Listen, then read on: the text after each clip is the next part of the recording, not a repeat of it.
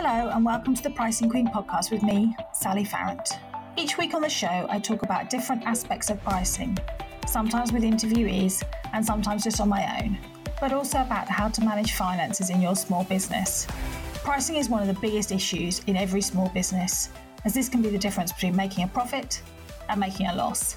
So I hope to inspire you with interesting stories and practical tips about how to improve your pricing and make more money in your business. I have a background in corporate businesses and have now brought this to the small business world. And I want to inspire you that you can put your prices up at any time and make more money.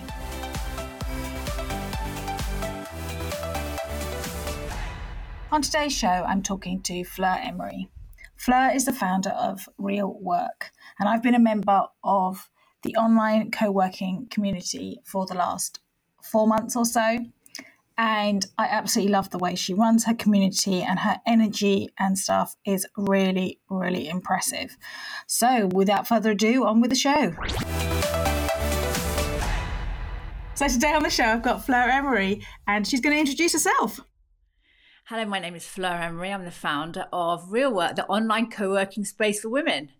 Does that sound swishy enough? Yeah, sounds swishy enough.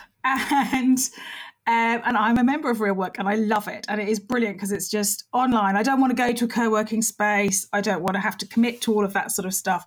And actually, it's lovely to meet virtually all these people. I'm hoping to eventually be able to meet them in person, but not just yet. Fellow real workers in the People's Republic of Real Work. Yes. So tell me a bit about how you started Real Work. And, you know, this is obviously a pricing podcast, so we're going to talk a little bit about how you set your prices and that sort of thing with it. But tell me a bit about how it started. So I come from a background of industry. I worked for 15 years starting food and drink companies of my own, and was sort of spent a lot of time in factories with hairnets on and selling and delivering and operations and that kind of thing. And then I had a kid of my own and sort of had a bit of a career pivot. And in lockdown came up with this idea to connect other freelancers and business founders like me virtually, because that was all we had available, and sort of patch together a kind of a concept based loosely on other women's business memberships that I'd observed, but sort of my own flavour. I went on Instagram and said, you know, do you fancy doing this? And just got a resounding yes, which was just absolutely fantastic and just what I needed. And we've sort of reverse engineered it from there, if you like. We sort of got to yes. And the people who opted in, I said, thank you, that's fantastic. This is what I can give you. You know, my energy, my experience, my leadership, you know, I will show up, I will, you know, be here for you. But don't really know what I'm doing. I haven't done this before.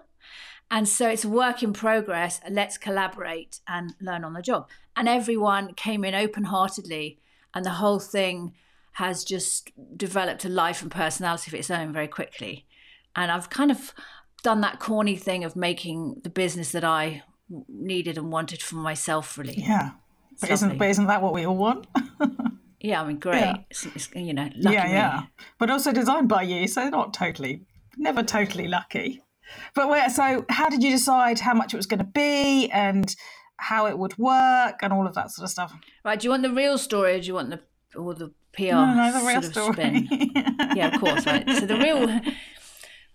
this is the real story is lockdown happened. I was at home with a 5-year-old.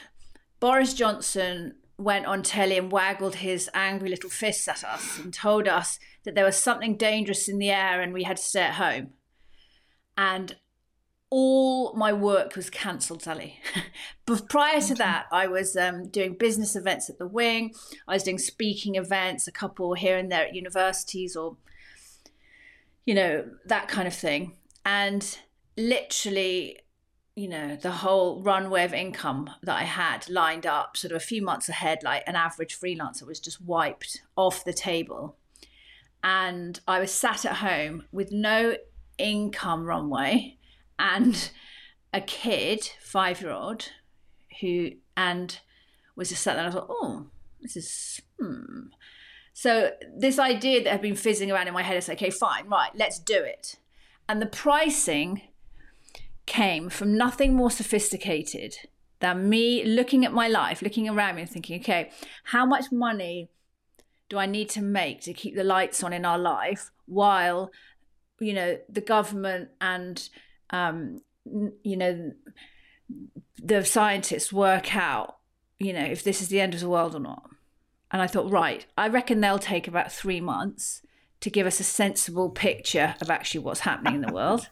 Honestly, that was my calculation. It was all our calculation at the time. I reckon I need £1,000 to just get a veggie box, keep the electric and the mobile and the broadband on, and get Disney Plus or some nonsense to, act as a childcare while I was working. And so I said, right, I need to earn £3,000. How many people, if I go on Instagram now and announce this with no preparation, how many people do I reckon will sign up? I reckon 10. So it's going to be £300. £300, 3 months, £100 a month, 10 people. I'll make £3,000. Over that, I can work out what these 10 people need. I feel really confident that I can deliver masses of value for them over 3 months. Great, job done, fine. Here's the button. Press here if you want to join. And how many people joined? Oh, this is the drama. A lot. 17,000 I got. That's incredible. Ka-ding. Shall I tell you what it reminds me of? Where I live, there's a crummy fun fair on the pier. And my kid's pretty innocent of the wider world. She doesn't know Disneyland exists, for example. We're very, very local and we have a very small life. And we went with my dad and her. We were walking past having an ice cream and she said, oh, can we go? This was a couple of years ago. And they had one of those ring the bell things, it's completely rigged. And you could win what's that, meerkat? Oh, the compare the market thing. Yeah. The meerkat. Yeah, you could win one of those fluffy things. And my kid was like going, oh, I want a meerkat. I said, no, it's a trick, it's a con. And my dad grabbed the mallet, ding, ring the bell straight up. Give us the meerkat. So that's what it was like on that day when I put the button on. I said, hey, everyone, come and do this thing. Ding, won the meerkat. It's great. I felt incredible. I felt like I was Madonna or something. How does she feel? She feels good? Yeah, do you think? Yeah. Well, you hope so, don't you? Yeah. When she was in her, grinding heyday. Yes, not more, yeah. Some of the more recent stuff, less so. So lots of people say you can't make sales on social media and you can't get people. So did you already have quite a big audience? And yeah. I'll tell you what I did. So at the time, I just thought, wowie. And it's really super, that happened. But in all seriousness, also, I really should caveat to anyone listening and thinking, I want that to happen to me. I would say I'm long enough in the game that I know an opportunity when I see one. And when that happened and that 17,000 came in, I didn't just trouser the money and expect it to happen again in 3 months' time. I looked at, how to, I saw it also as a responsibility. All of these people in the pandemic have put their money into my account. What for? What is the value exchange? So obviously I was on a high for 24 hours and then I wake up and then I have a very serious job to do that I need to deliver. And so I spent that money. I invested that in in the software I needed, the people I needed, the help I needed because I hadn't done it before. So this is not a get rich quick spiel at all. I had a great day on that day. I've had lots of bad days before that and since. But that was, it was a lot of fun and I got the meerkat that day. Prior to that, I think on reflection, the conditions, there was kind of a perfect storm for me in that I'd been very active on Instagram from scratch for 18 months or so prior to that. So for 18 months, I've been showing up every day and giving value. Of sort of variable content as I worked out what it was that I had to say. But I've been showing up and, giving a lot of personality and energy for 18 months without really selling anything. I dabbled with a couple of courses which hadn't really done much. But I hadn't really done a big sales pitch. So I think there was a lot of people who had been engaging with me who, were waiting for some way to work together. And probably the reason that I came up with that idea was because I could feel that. Normally out in the real world, of social media, historically, the people who've hired me consultancy-wise are scale-up food businesses that have investors. And so they pay me quite large consultancy fees. And then on Instagram, I was meeting loads of really interesting women who I really liked, but a lot of people who are at concept or development stage or were freelancers. So they were expressing interest, saying, can I hire you? And I was saying, yeah, but no, because it's not really appropriate because it's not a match. And so I probably, without explicitly knowing that's probably the hunch, that's the blood in the water that I was sniffing. And plus lockdown meant that people needed to connect, and I sort of had a captive audience. It's like what do they call, like a goldfish in a bowl type thing.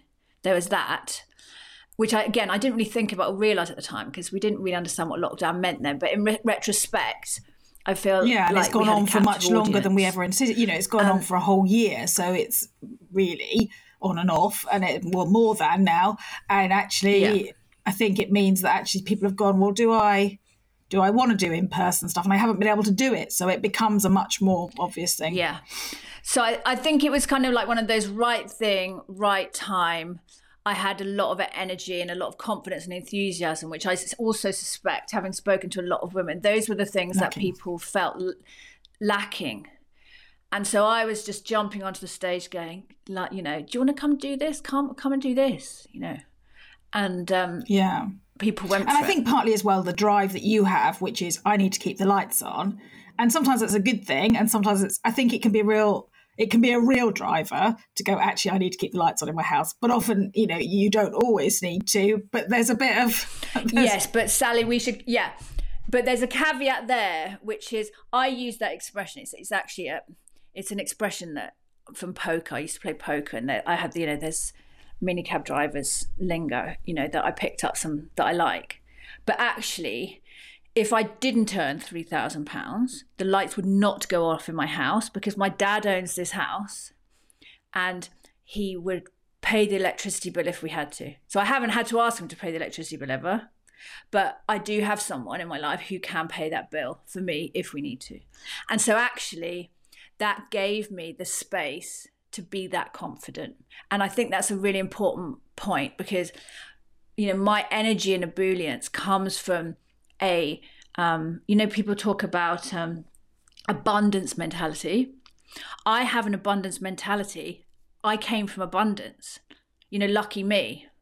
So I don't particularly, that's why I don't really sort of talk a lot about that sort of spiel about, you need to just believe that the world will give you stuff. Well, the world gave me stuff, I had, nice holidays in a safe place and someone who wanted to chat to me. Great, good for me. And a teacher who was interested in me and, nice lunches.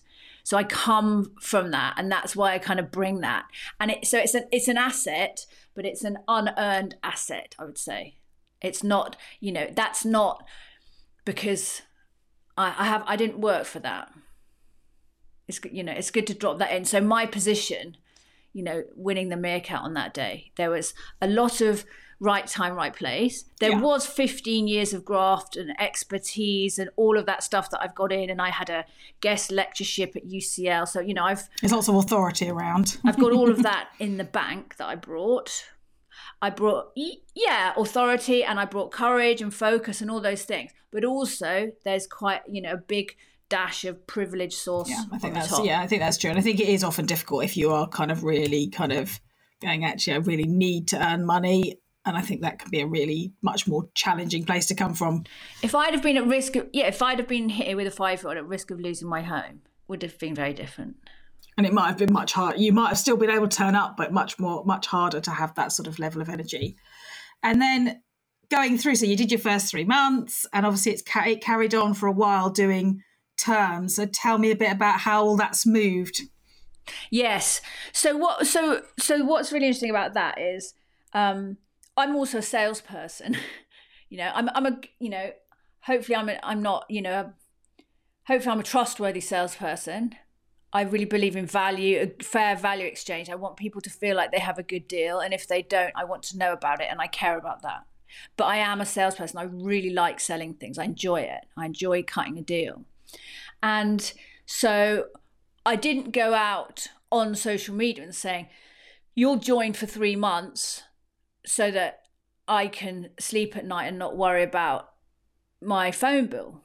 I said, you can join for 3 months because we're going to make the program 3 months long so you can get to know each other. And that's all true as well. It was people did get to know each other and there were benefits from people joining for 3 months and that commitment. And so I asked for commitment for them for my own reasons, but they benefited from that commitment because they then sort of bedded in. And it became a bit of a,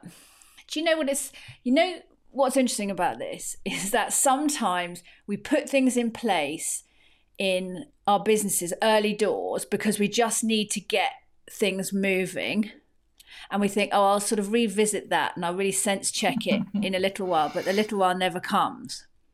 So we did another term like that and then another term. And then we had all these associated problems of people saying, what can I join now? No, it's not the beginning of term. And then you don't like to say come back later because if someone wants to buy in, I hate to say no, I want them to buy in then because they might not come back. Waiting lists, I don't really like waiting lists, managing waiting lists. Just, there's all these different kind of things. I joined on this day, the money came out on that day, all of this kind of stuff. It just turned out to be an absolute pain in the bum. So, and also people they just didn't really like it. They tolerated it. Real workers tolerated it. And there were things about it which didn't work. So for example, in the community, it meant that all the new people would arrive in one go.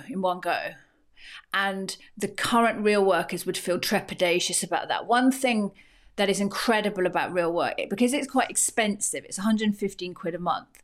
People think about it before they join. And when they join, they really show up and get to know each other.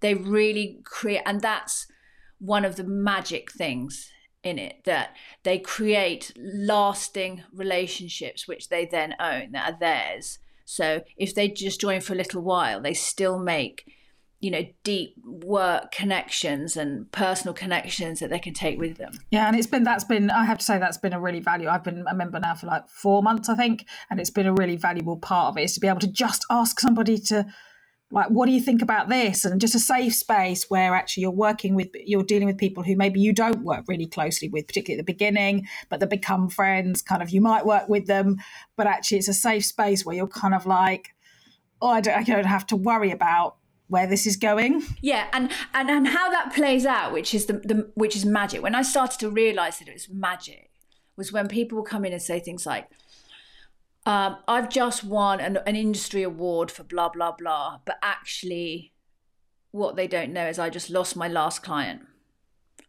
or something like that, So on LinkedIn and on those things we put on, we show them the good news, but what we sort of accidentally created was a place where people could give the whole story. And that's how, and we could be our real selves and really, without risk of being cancelled, because it's not social media, and we have a privacy policy that people stick to. We have a head of culture and people, and each week in the real work team meetings we talk about the culture and about sustaining a culture, making real nuance around that. If we say this, if I say this as the leader, how does that make people feel? How what does that do? And when people really share and we get real magic, what did we do that made that person able to do that? What were the conditions? How can we replicate those conditions? So we're kind of doing all of that in there. So what happened with the 3 months thing, that I'd kind of saddled myself with it, and it meant that we got into this kind of 3 monthly selling cycle, which I hadn't chosen, I'd just accidentally created. And so we had real workers on the inside, trepidatious about a whole new bunch of people arriving on the same day, into our place, because they felt like, real work, is collaborative. People feel like it's their place. They have ownership of it. And so you have to say, oh, trust me, I'm going to introduce, 20 new people tomorrow. And it seems a lot. And also, as I spent all the money on a team, and we've got, three team members and other people who do bits and bobs, that's a big pressure. I put pressure on myself, because then I'd have to go and, show up and sell, 15 grand's just to sort of to wash our face. I had to sell 15 grand's worth of places, in a week. It's a lot. And yeah, that's, so what I'd actually done was I'd set up a system that needed me. So that 17 grand was my maximum performance ever by miles, financially. I'm not, that is just completely new experience for me. And I then set up a system whereby I had to repeat that stellar performance every 3 months as a baseline. And so that was too much pressure. It just didn't, I'm quite relaxed about pressure on the whole. I'm quite a confident, capable person. I trust myself. But if you look at it like that, it doesn't really make much sense, because why do we work for ourselves? Why do we do real work? Because, I want to be with my kid, and I want to swim on the beach, and I want to have a life. And, for years I had, big boards and investors, and that just crunched my head the whole time and put me under pressure and sent legal letters. And I'm choosing not to live like that. And so I kind of created a pressure for myself. And actually the good thing was it only took a bit of attention to pricing to change that and to relieve the pressure, which is why we're here. I mean, pricing is so nuanced like that. It's so interesting that making some changes in how people could pay, when they could pay, it changed the whole sales funnel, and it took the pressure off, and it all looked after itself then. And people are happy then to pay monthly and come every month, and then they can dip out when they need to and that sort of thing, and take a break, rather than saying, well, I've got to commit to 3 months. Well, I'm not sure what I'm going to be doing in 3 months' time, and I've got to commit to 3 months now, maybe not. And I think being able to pay monthly too is a really is a good thing. And what I always say in FMCG, in food and stuff, right, is people get used to buying things in a certain way. People are used to buying memberships by the month. So if you want to sell it to them by the 3 months, you're putting a barrier in. Like, take away the barriers to them parting with their money. Make it easier and simpler. Just tick that off the list. Oh yeah, it's just like my other things, just like my gym membership.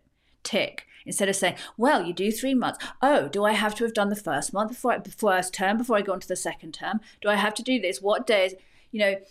Can I pay it and say, oh, can I pay £50 now? And then, so it's just about taking away barriers to make the whole customer journey smoother, because there doesn't need to be those barriers. And then you don't need to worry about renewals and things like that. People can take it on themselves to decide when they want to come in and out and all of that sort of thing. There's less admin with that too. Yeah, because Sally, the reality of it is when it was 345 quid for 3 months. If it's all the people in real work, I know them. I have relationships with them as well. We're close, we like each other. So if it's you, Sally, and I know that your 340 quid is coming out in 2 weeks, I don't just want to not say anything and then just let it roll and then just let it happen. And then you say, oh, I didn't know if that was coming out. So I'd spend the whole time prompting people. Oh, hi, Sally, just to remind you, your payment's coming out next Tuesday. If you want to cancel it, you need to let me know by Monday. I don't know if you got my message, Sally. Do you want to cancel? So actually what was happening is I was prompting people to leave. That's really what was happening. I was prompting people to leave because I was worried about them being inconvenienced if they weren't 100% opted in. So I had to keep asking them to opt in, keep getting permission to take that payment. Whereas on a monthly rolling thing, it's easy. And if it does come out by accident, I just say, okay, here's your money back, and it's 100 quid. it doesn't really disrupt my cash flow. Whereas if you have 3 or 4 people and they want their 350 quid back, that's annoying. It's just painful, isn't it? And real work for the future? We're making an app to migrate onto. And that's going to start. So we need to do a round of fundraising probably this autumn. I need to write a tech business plan, which I've never written before. I've written bags of other business plans, but this is going to be a tech business plan. We've already done a seed round. The real workers went into their pockets and bought a few shares to get us started, which is really fun. And we need to raise a little SEIS round and make an app and start thinking about monetizing and what the future means, because real work's solving a lot of problems. It's solving a lot of problems that bigger organizations and institutions don't know how to solve. Problems that have been exacerbated by lockdown. We know that the gender pay gap and that women's ability to work flexibly is less than men's, and we know that that's been made worse by the pandemic. So this problem, is going the wrong way, and there's lots of people who would like to solve it, and we're solving it. So as we solve it, we just need to make sure that we parcel everything up and measure everything and keep it all contained, so that when people like MasterCard come interested to find out what we're doing, then we can price it appropriately, Sally. With lots of noughts on. Lots of noughts. The more noughts, the better. Add another one. Yeah. Yeah. It's so true. Oh, that's been brilliant. Thank you so much. Where can people find you? So if they want to find out a bit more about Do Real Work, and I definitely recommend it. It's really good. I love it. I'd love that. Click and join on the website doreal.work. Or follow us on Instagram. We also have a super podcast, which you know all about. So listen to our podcast wherever you find your podcast, but get in touch with me. We're very accessible. We're very easy to find. And I had a chat with Fleur before I joined. It was really, low touch, very easy, and really good fun. Thank you very much. Thank you for having me, Sally. Thank you for listening to today's episode. I hope you enjoyed the show. Do rate and review, 5-star obviously if you can, wherever you get your podcasts, so that more people can hear about my pricing tips. You can find me on Instagram @thepricingqueen, where I share more pricing tips. So do let me know what you thought of today's episode. I'll see you soon.